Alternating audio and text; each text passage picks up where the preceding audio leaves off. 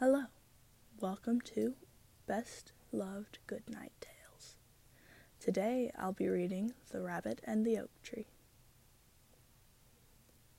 Now, there are large families with lots of children, and there are very small families of only 2 people. But when it comes to rabbits, there are enormous families.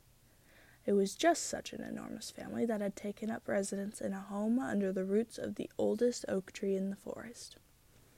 By rabbit standards, the family wasn't so very big to begin with. There were Mother Rabbit and Father Rabbit with their 6 children. There were 2 sets of grandparent rabbits and 3 or 4 sisters and brothers of Mother and Father Rabbit and their children. Altogether, there must have been about 30 lively little rabbits. The oak tree had lived in the forest for hundreds of years. Its roots were thick and twisted, and as soon as he saw them, Father Rabbit knew that he could dig a very fine home among those roots, and that is exactly what he did. And the oak tree didn't seem to mind. But over the next few years, the rabbit family didn't so much grow as explode.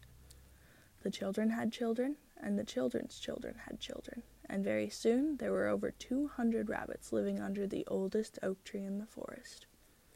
Of course, some expansion had been necessary.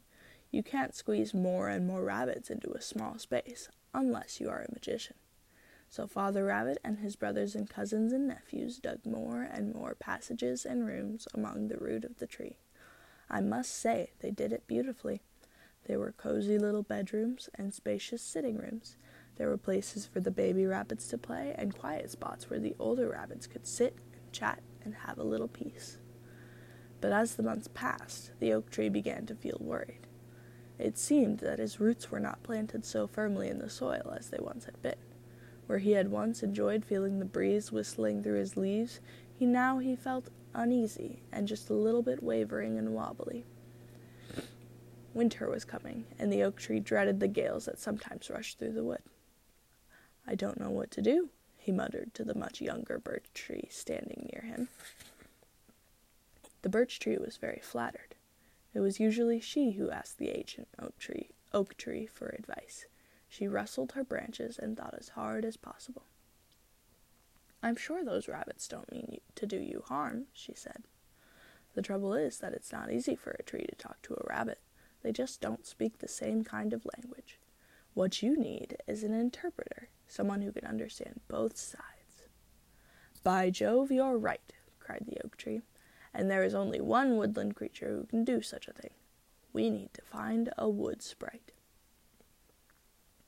You have probably never seen a wood sprite, for they are so small and flit about so quickly that the best thing you can usually do is to think you've caught some at the sight of one out of the corner of your eye.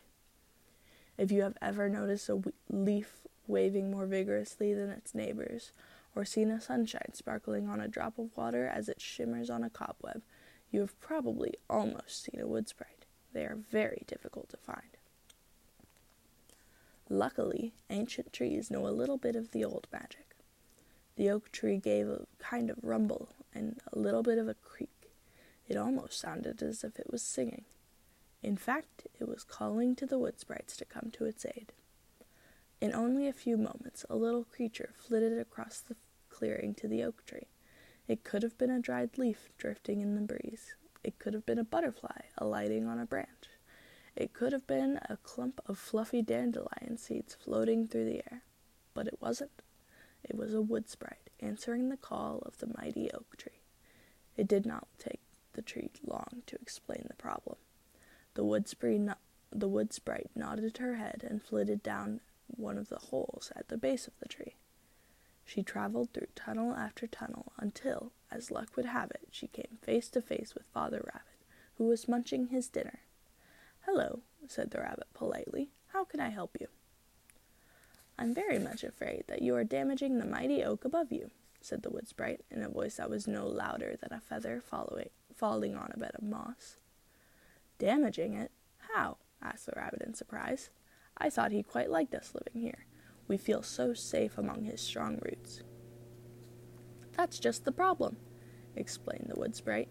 "Your burrows have loosened the roots so much that the oak tree fears the next strong wind could cause him to fall."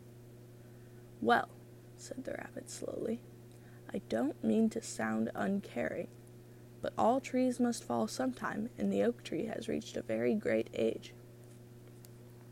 "And could reach an even greater one," said the Wood Sprite. "And what do you think will happen if the tree does fall? Its roots will come tearing out of the ground, destroying your home and leaving your burrows open, so that any passing fox or owl could carry off your little ones." "Well, when you put it like that," said the Rabbit, "I can see that it is our duty to help the noble tree. But it seems to me the only way that we can help is to move all together and leave our beautiful home." "No, no," said the Sprite. "Not 10 minutes from here is a lovely patch of heath, with sandy soil and thorny bushes above. It is the perfect spot for you to dig a new home, and you will be much safer there. And if you fill in most of the burrows in this home, you could keep a smaller holiday home here to visit in turns whenever you need a break." That sounded like an excellent idea, so the Rabbit hopped off to call a family meeting and to discuss the matter. A couple of hours later, the oak tree felt a squiggly, wriggly feeling around his roots, as the Rabbits started to fill in a large number of their burrows and bedrooms. Before nightfall, the tree felt much happier than he had done for weeks. His roots gripped the soil firmly, and he could allow his branches to wave without feeling that he was about to topple over. He gave a happy sigh and settled down to grow for another 500 years or so. Meanwhile, the Rabbits were having a wonderful time in the sandy heath. In fact, they enjoyed it so much that they very soon had no wish at all to visit their holiday home under the oak tree. So, do the burrows stand empty, filling up gradually with dried leaves? No, someone has moved in who flits so lightly along the passageways that the oak tree feels his toes are being tickled. Next time you hear an oak tree giggle, don't be surprised. It is simply that a Wood Sprite is not far away.